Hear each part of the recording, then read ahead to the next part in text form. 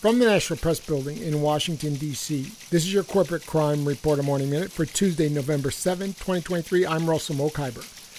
GE Healthcare Technologies, a global medical technology, pharmaceutical diagnostics, and healthcare digital solutions company, announced last week that the company was investigating possible Foreign Corrupt Practices Act violations in China.